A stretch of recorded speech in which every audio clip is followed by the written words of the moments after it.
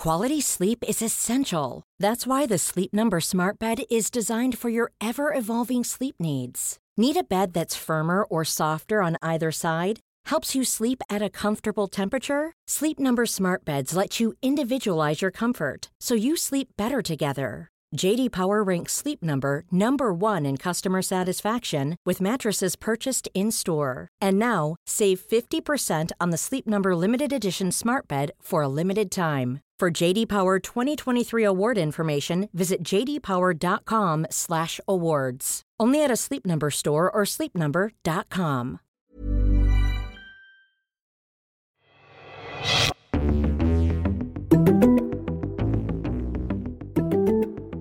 The Build Back Better Act very well might be the most jam-packed piece of legislation ever put together by the United States Congress, so it's hard to blame the press for struggling to find a pithy way of describing it.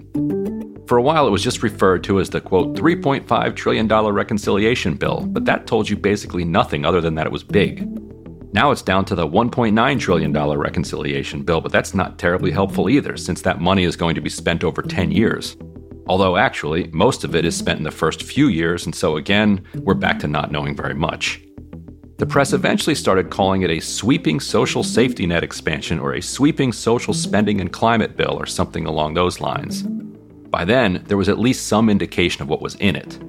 When journalists have given up, like I did at the top of the podcast, we just call it the Build Back Better Act. There's never been anything quite like President Biden's colossal Build Back Better Act. A vast array of proposals. Sprawling social safety net bill. This huge spending plan. A much bigger, sprawling bill. This massive reconciliation bill. A massive Build Back Better spending plan. Massive spending plan. The entire massive package, $2 trillion or so. Build Back Better, this enormous, massive package. The sheer size and scope of it is impossible to sum up quickly. And maybe that's why it's gotten so little attention, or at least one of the reasons. That might, it turns out, actually be a good thing for the bill's prospects. The media tends to treat big things as bad and scary, and by ignoring it, they've allowed it to largely play out as a debate inside Congress and among political junkies. And its prospects are now looking quite good. The House passed its version before Thanksgiving, and Majority Leader Chuck Schumer is promising to move a version through the Senate before Christmas. Senator Joe Manchin of West Virginia, the lone holdout, says he has some adjustments he wants to make to it, but he seems resigned to vote for it on final passage. The bill, as the press sometimes notes, includes something like $600 billion in climate spending, which would make it the most significant climate-focused investment any country has ever undertaken. Granted, that's a low bar. But if we do turn things around globally, in hindsight, we might be able to look back at this moment as a turning point. As the collapse of the climate moves closer and closer to the center of our lives and the center of our politics, it's going to be important for the media to start actually covering what the contest is actually about.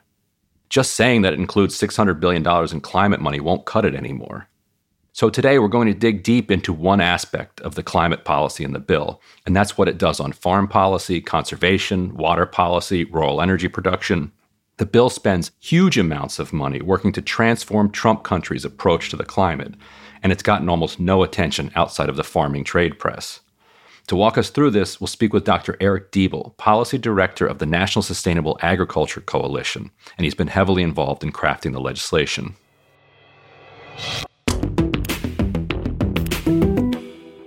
Eric Diebel, welcome to Deconstructed. Thank you, Ryan. It's a pleasure to be here. Thank you for inviting me. Of course. And before we get started, can you give us a little background about how you wound up where you are?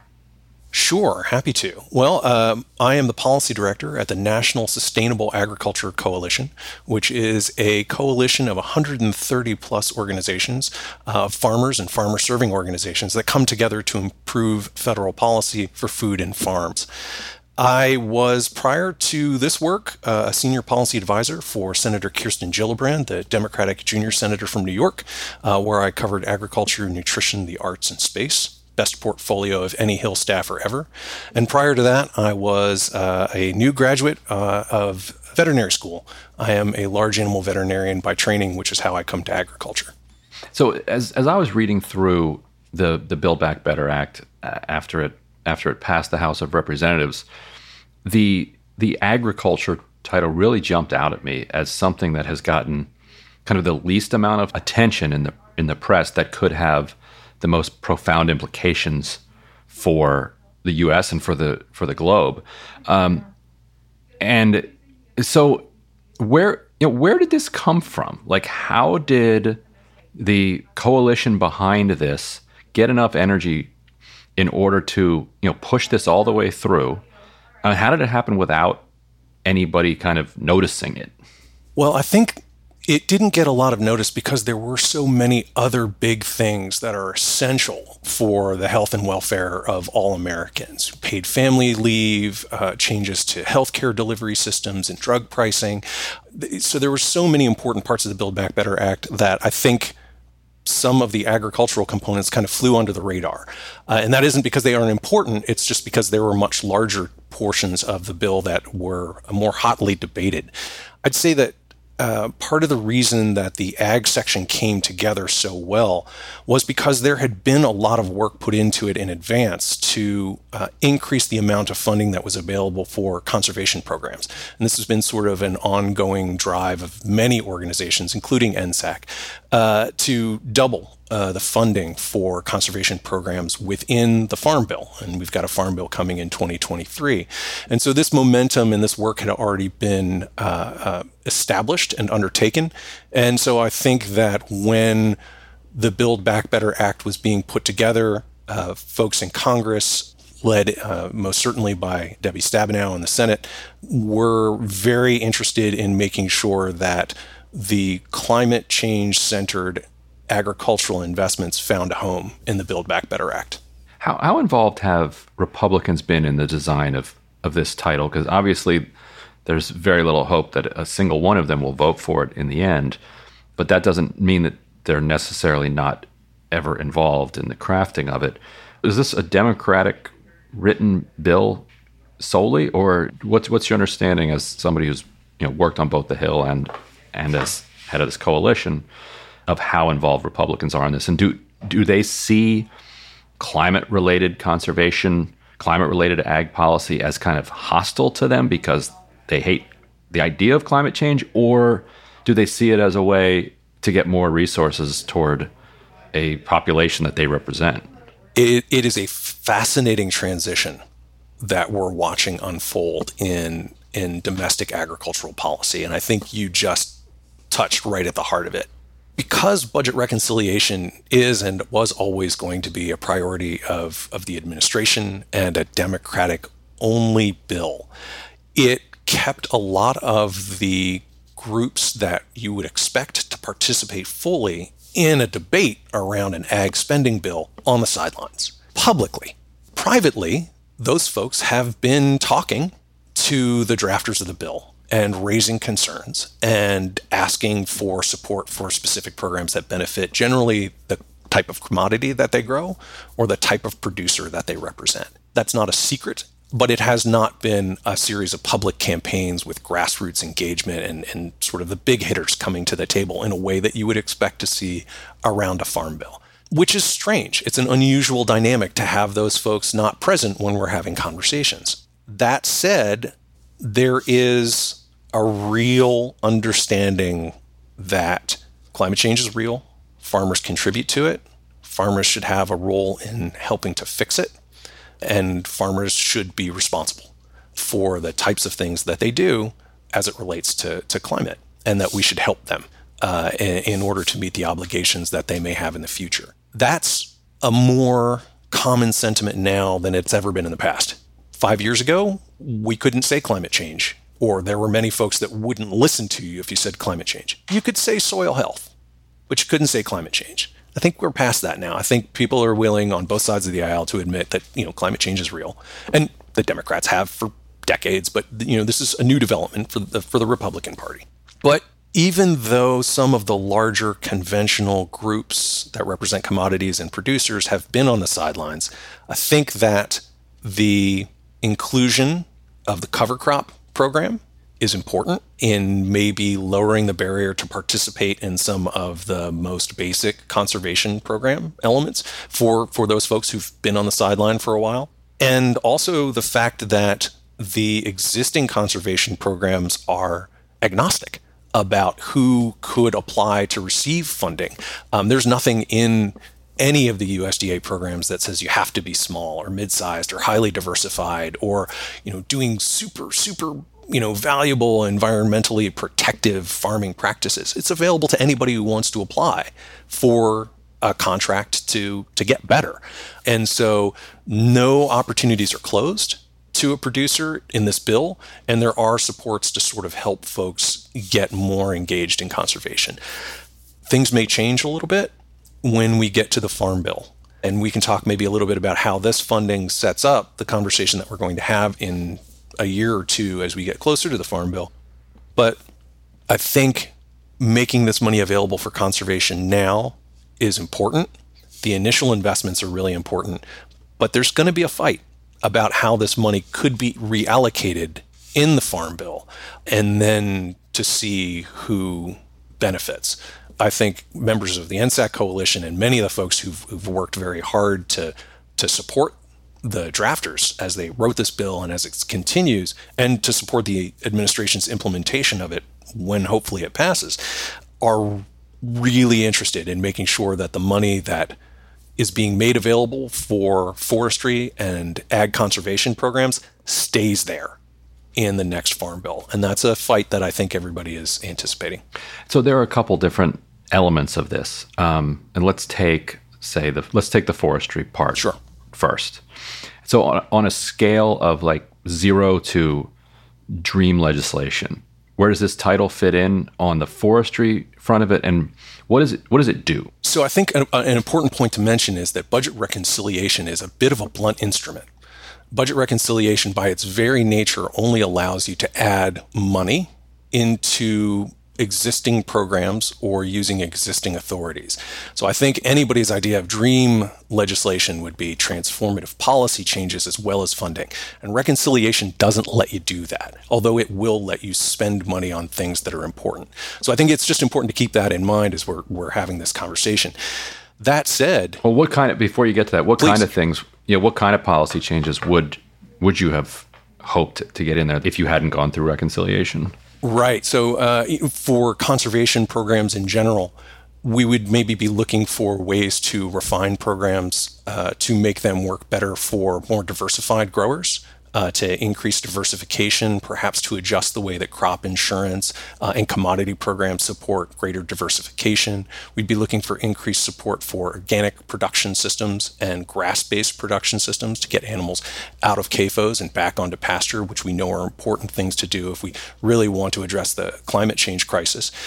So those sorts of kind of more transformational elements that you would want in a bill, or that you might want to consider in a bill, that takes legislative change, and you can't do that under budget reconciliation.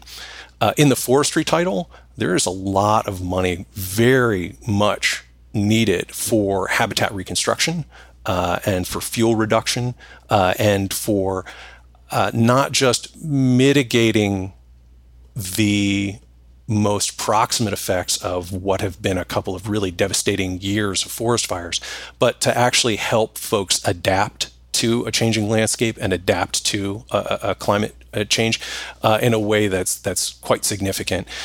There is also an element of mitigation where we know that planting trees is one of the most durable agricultural interventions that you can make that sequesters carbon, improves wildlife habitat, improves water quality, soil retention, all the good things that you'd hope to do.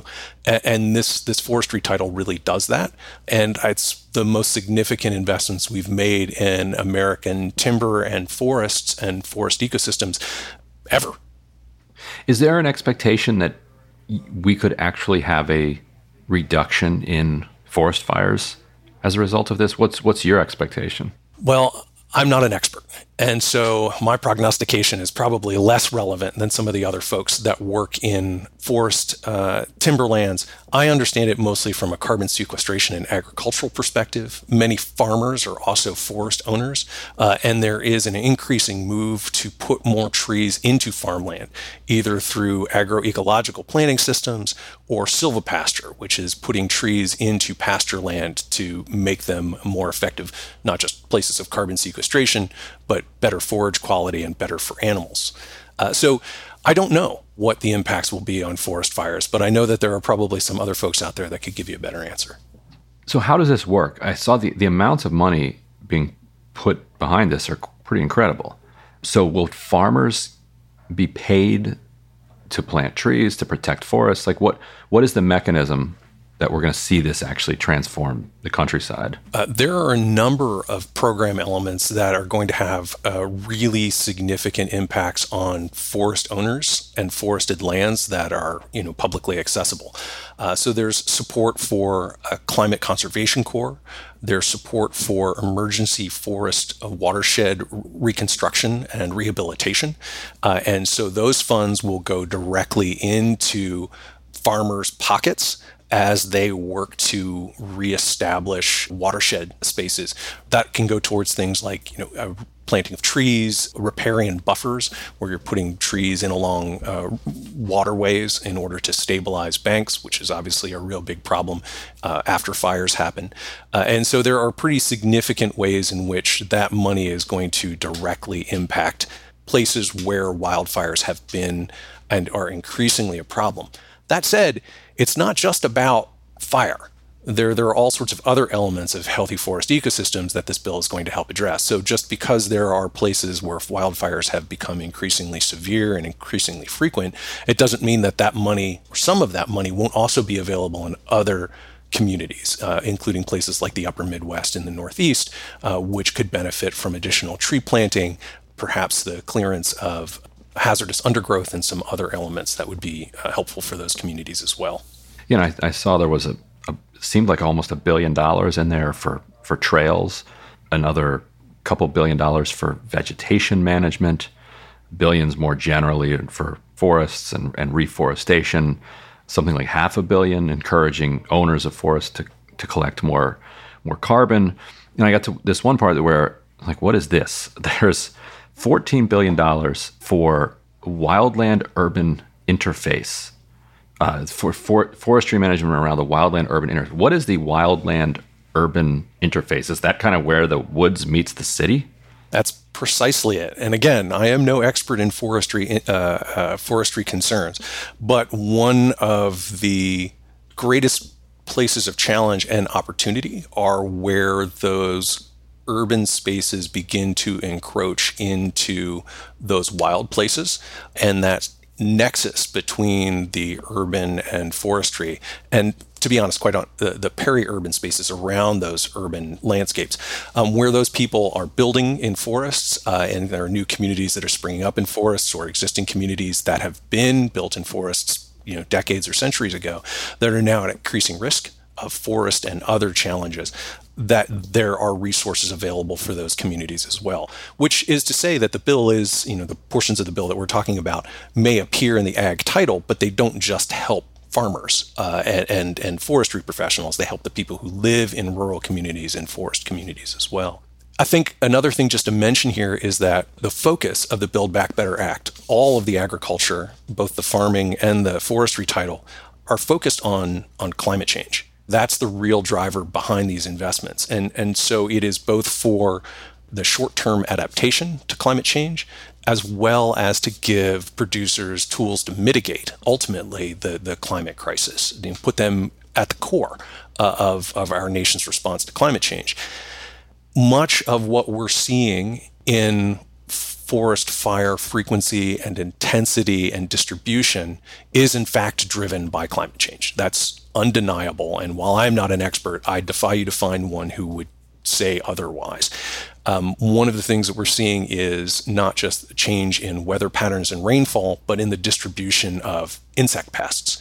And insect pests, which are causing large die-offs of timber stands, are part of what is contributing to this increasing intensity, duration, and frequency of forest fires. Our farmers are seeing that too. They're seeing different kinds of pests that used to not exist in their landscapes become more frequent.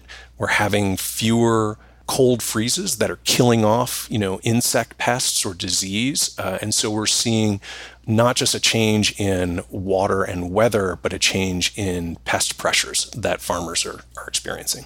And soil is also a key part of, climate change. And climate activists often talk about it, the role that it that it plays or it can play. What does Build Back Better do, when it comes to addressing soil? No, that's an excellent question. There are a couple of things that the Build Back Better Act does within its narrow range of funding options.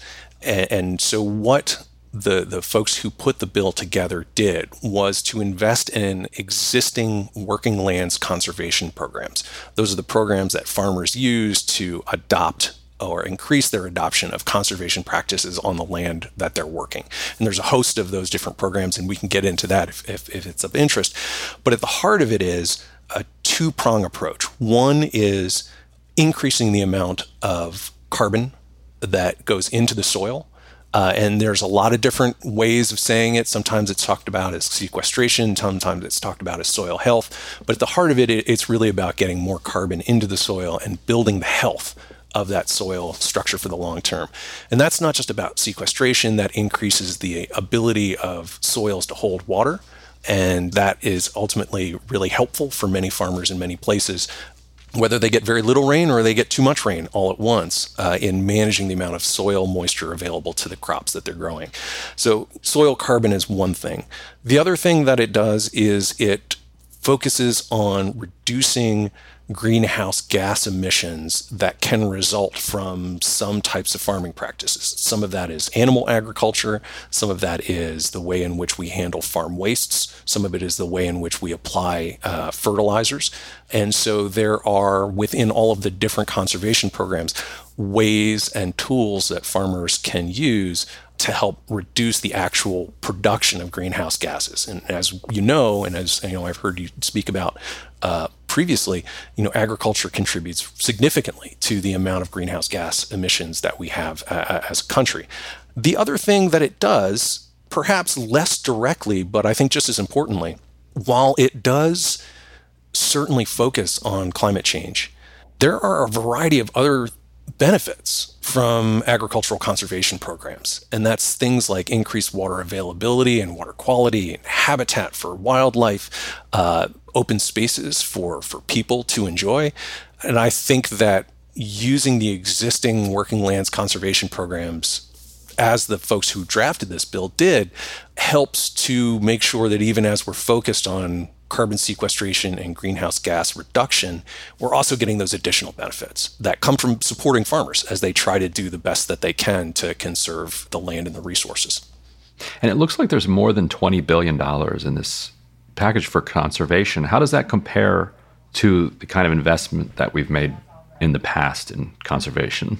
As you mentioned at the top of our conversation here today, this passed the House, and it has not yet made it through the Senate, and there's still a lot of question about. You're not counting your conservation chickens? No, I am not. I never count chickens. As a large animal veterinarian, it is against my practice. But to be serious, we don't know ultimately what will happen with this bill. I will say that the $27 to $28 billion, depending on how you account for it, is a transformative amount of money.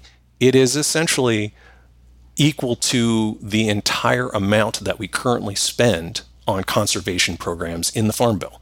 So we're looking at really and truly doubling the amount of money that's available for conservation programs. And when we say $28 billion, just so everyone is clear, that's not a check for $28 billion, go out and spend it in year one. All of the programs that would receive funding through Build Back Better Act have spending plans, and that money is intended to be spent over 10 years. And so it's $28 billion over 10 years.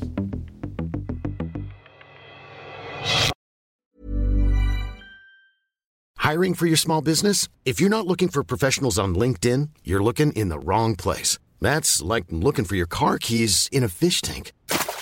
LinkedIn helps you hire professionals you can't find anywhere else, even those who aren't actively searching for a new job but might be open to the perfect role. In a given month, over 70% of LinkedIn users don't even visit other leading job sites. So start looking in the right place. With LinkedIn, you can hire professionals like a professional. Post your free job on linkedin.com/people today. It's that time of the year. Your vacation is coming up. You can already hear the beach waves, feel the warm breeze, relax, and think about work. You really, really want it all to work out while you're away. Monday.com gives you and the team that peace of mind. When all work is on one platform and everyone's in sync, things just flow. Wherever you are, tap the banner to go to Monday.com.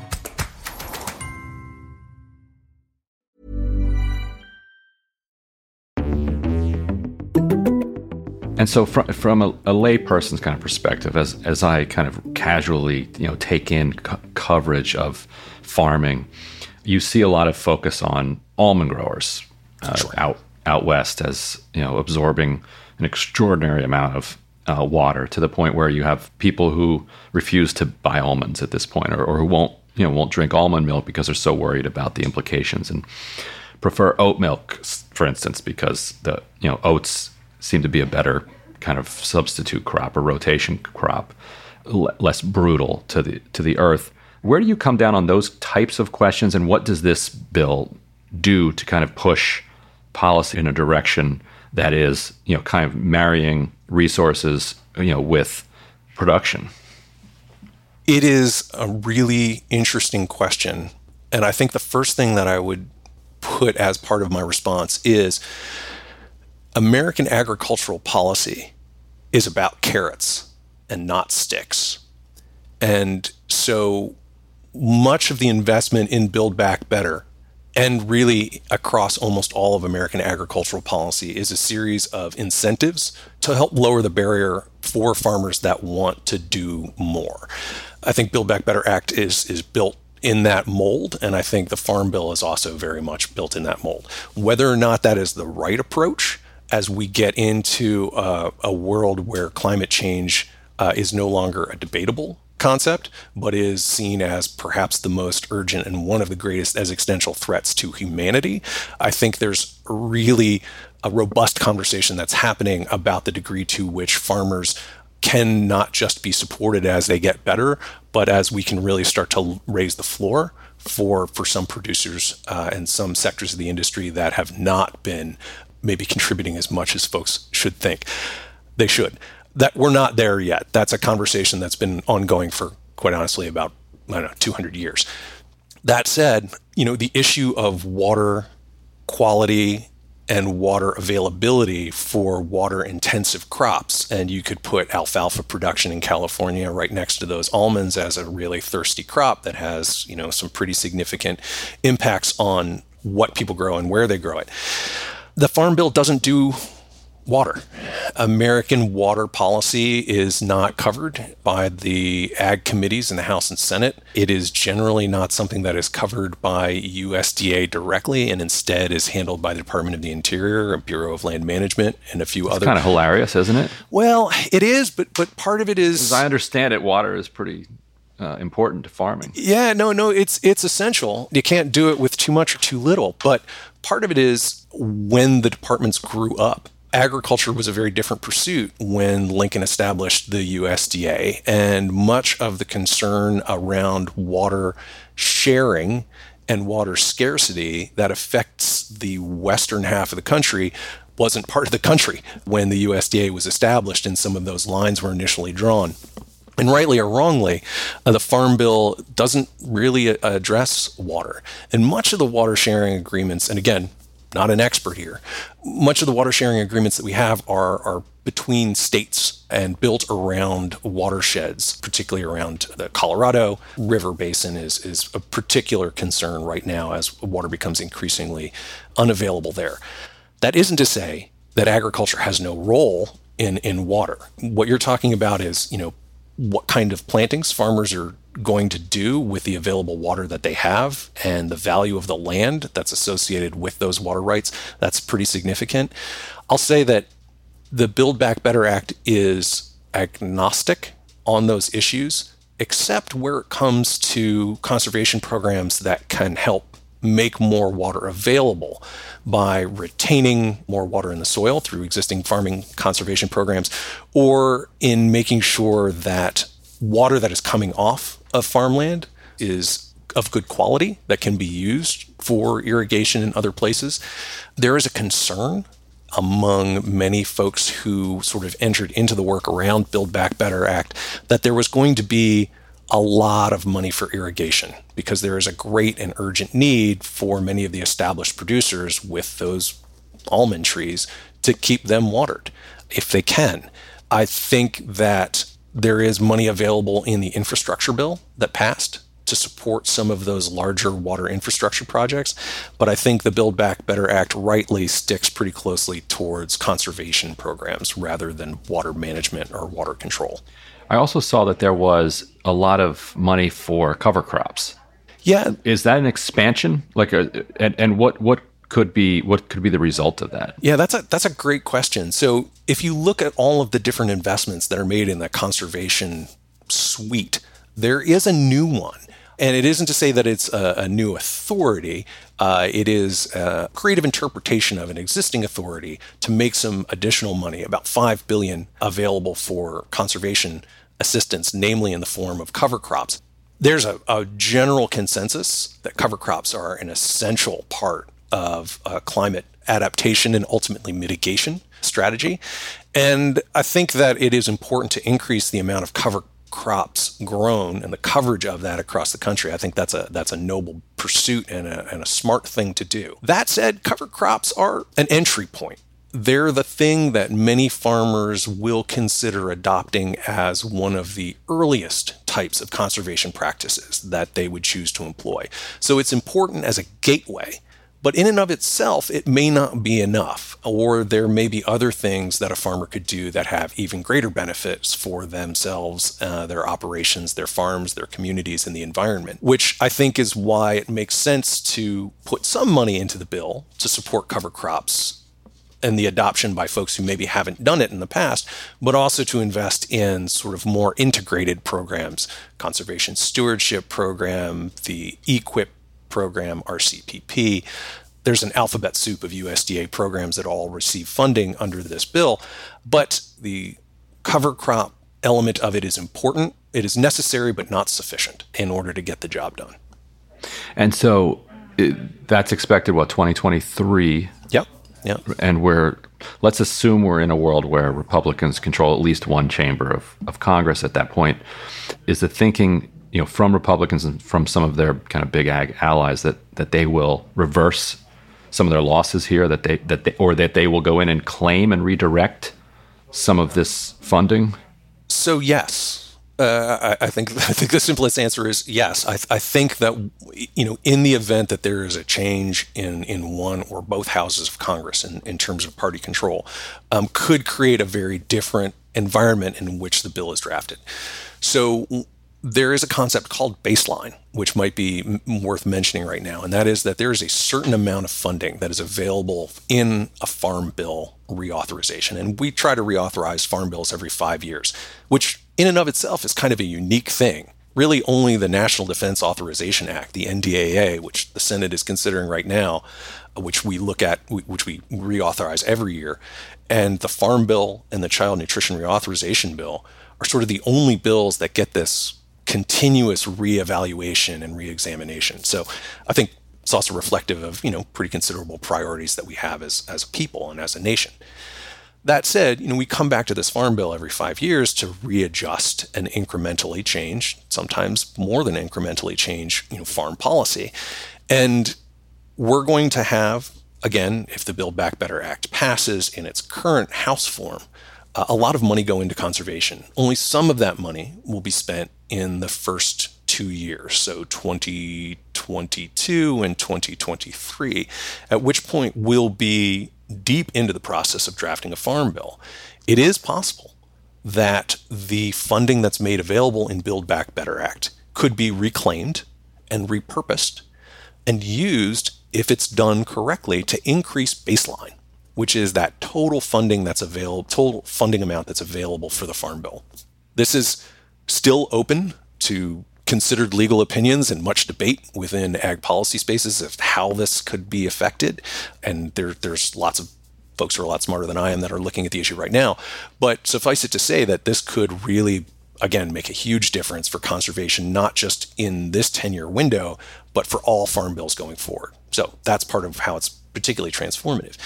But that said, he who runs the chamber writes the bills. And so there is a concern that having this much money on the table going into the Farm Bill could make things easier, or they could make them more challenging as the fights around how this money could be repurposed really start. That said, like with the NDAA, like with the Farm Bill, ag policy is one of the places in which it is still possible to have bipartisan conversations, bipartisan legislation, and bipartisan improvements to policy. I'm not saying it's easy. It isn't. It's really, really hard. And the staffers who work on it work very hard to try to create some degree of bipartisan support. The last Farm Bill that we had, it was a challenging environment for progressive agricultural policy ideas, but it passed by the greatest margin of any Farm Bill. And that, I think, just because there may be a change in the control of the Congress doesn't mean that all of these conservation investments are going to disappear. As a matter of fact, I think if you look back to some of the previous conversation here, there is a growing understanding that climate change is real. Farmers are partly responsible for it and certainly should be part of the solution to it. And that's across all sort of sectors of the farm economy, if they're being serious and they're being honest.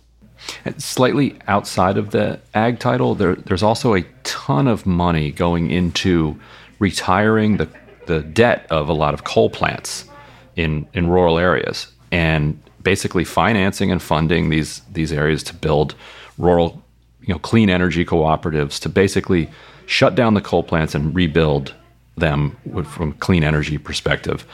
Has there been any interplay with the ag sector there, given that this is happening in the same area, or are these divorced policies? No, they're married together in a lot of ways. And I think this is, maybe getting back to the question of who has jurisdiction. Whereas you would expect USDA to be deeply involved in water, but in fact it is not, because it is not jurisdictional to the ag committees. Most of energy production in this country actually also has nothing to do with agriculture, beyond some conversations around biofuels, which we can have another time. But this is actually about rural development, right? So the USDA has an incredibly important rural development sub-agency, and those folks that work over there have extraordinary authorities and funding available for rural communities. USDA has a great presence in rural communities, and so many of the programs that exist for urban, peri-urban, and suburban spaces are mirrored in USDA within the Rural Development Agency. And so that also includes energy production in rural communities. And so what we're seeing in the ag title is investments in rural development to improve rural energy production. And because this is a climate-focused bill, a lot of that is targeted towards, as you said, converting plants to be not just more efficient, but change the type of fuel that they might be using. And there's a pretty significant investment in rural solar programs.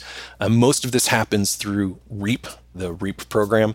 And those investments are not directly tied to agriculture, but they are part of USDA.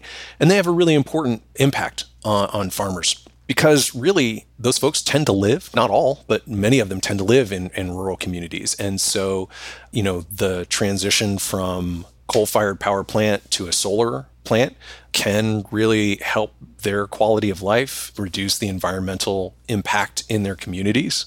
Farmers live in these communities. They don't just farm and live someplace else, right? So if there's a dirty coal plant in their backyard, then it's important that that plant have support to transition to a cleaner fuel, or maybe even better, that farmer could potentially put wind or solar on their own land to feed back into a grid to make a more distributed, more resilient grid, and that they could benefit directly from those financial arrangements or from that power production. So it's a pretty significant component of the bill, but it isn't directly tied to agriculture production per se. I wanted to ask you about one of my favorite pet ideas that that I've heard over the years, which is, Iowa, because of its first caucus in the nation, has distorted biofuel policy for a couple decades now, and not necessarily to their own benefit, as they're now invested strategically in a way that could have negative consequences for them if the industry moves in the wrong direction, and people are no longer interested in pumping corn into their cars. You saw them suffering during the pandemic when people were driving less. As we transition to electric vehicles, they'll continue to suffer. So I've heard people suggest, well, if they're going to be growing corn for biofuels, why not turn those biofuels into plastics and then landfill those plastics? Don't pretend you're going to recycle them, and landfill them, and consider that to be a version of carbon sequestration. Is that crazy? Yeah, that's crazy. Yeah, it's crazy. Yeah, that's crazy. Again, how so? Well, so a couple of things. One, I think you're right to point to not just the first in the nation caucus status of Iowa, but the sort of increasing concentration, consolidation, and frequency of monocultural crop production as a real problem in sort of what we choose to plant. And ethanol certainly plays a role in creating a demand for corn in particular. That said, what you just described is a whole lot of steps to build a thing to put into the dirt. And I think it's probably a lot more efficient to help those farmers that are growing corn and beans in rotation in some of those big upper Midwestern and central states to transition to more diversified production that is inherently better for their own resilience, better for the climate, and quite frankly, better for everyone, because instead of producing corn and beans that go into fuel, jet fuel, bioethanol in gas tanks and biodiesel, or into captive animal production in CAFOs, it could go into human food. And honestly, that's probably a better way to both increase the amount of carbon that's going into the ground, capture additional environmental benefits that come from diversified production systems, and really to limit the risk that those farmers face if they are at the mercy of one or two commodity markets that can be affected by something that happens 3/4 of the way around the planet. I think we could spend the money that we would spend on helping farmers transition to bio-based plastic as a tool of sequestration much better by giving it to them to help them adopt new planting systems. And we've got plenty of carrots, in terms of conservation programs, but we also have some that are tucked in other titles of the Farm Bill that we'll get to in 23, including commodity support payments and crop insurance payments, and the degree to which we subsidize farmers for current production practices. Farmers didn't just wake up one day and decide, I'm going to plant nothing but corn and beans. We made a system that made that almost inevitable for some farmers, or if not inevitable, maximally profitable.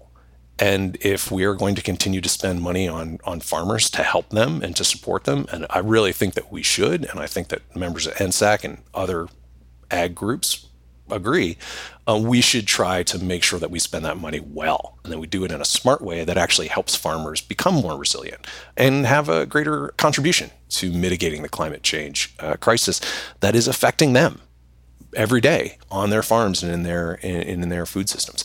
What you've proposed is novel, but I think there's probably about 16 too many steps in it, and that we should probably just concentrate on what we can do on the farm. Well, I'll stick to the reporting and the podcasting. Hey, if you want to develop a bill, we're here for you. We can talk. There you go. Dr. Deeble, thank you so much for joining us on Deconstructed. It's been my pleasure. And thank you very much for doing some really excellent reporting on budget reconciliation, the Build Back Better Act, and for putting, I think, a really important spotlight on American ag policy in a really transformative time. All right. And good luck in the Senate. Thank you, sir. That was Eric Deeble, and that's our show.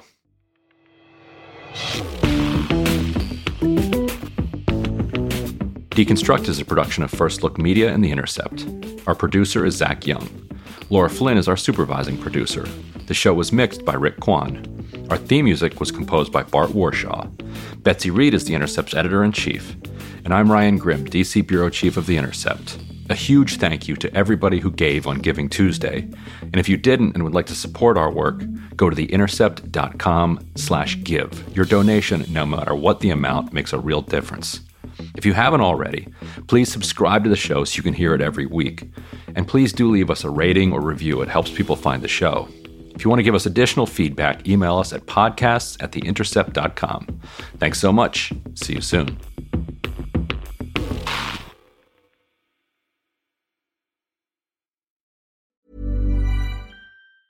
Are you ready for truly hydrated skin? Meet Hyaluronic Body Serum, a breakthrough in body care from Osea. It's clinically proven to instantly increase hydration by 161%. Their lightweight, fast-absorbing serum delivers 24 hours of nonstop hydration for silky smooth skin without the sticky afterfeel. Osea's latest innovation combines the magic of their best-selling Hyaluronic Sea Serum with a new formula that's good for the whole body and 5 types of hyaluronic acid to target every layer of the skin. Osea is a women-founded, women-led brand that's been crafting seaweed-powered products for nearly 30 years. The best part? Everything Osea makes is clean, vegan, cruelty-free, and climate-neutral certified, so you never have to choose between your values and your best skin. Treat your skin to clean, vegan skincare from Osea. Get 10% off your first order site-wide with code SUMMER at OseaMalibu.com. That's OSEAMalibu.com, code SUMMER. When you need mealtime inspiration, it's worth shopping Kroger, where you'll find over 30,000 mouth-watering choices that excite your inner foodie. And no matter what tasty choice you make, you'll enjoy our everyday low prices, plus extra ways to save, like digital coupons worth over $600 each week. You can also save up to $1 off per gallon at the pump with fuel points. More savings and more inspiring flavors make shopping Kroger worth it every time. Kroger, fresh for everyone. Fuel restrictions apply.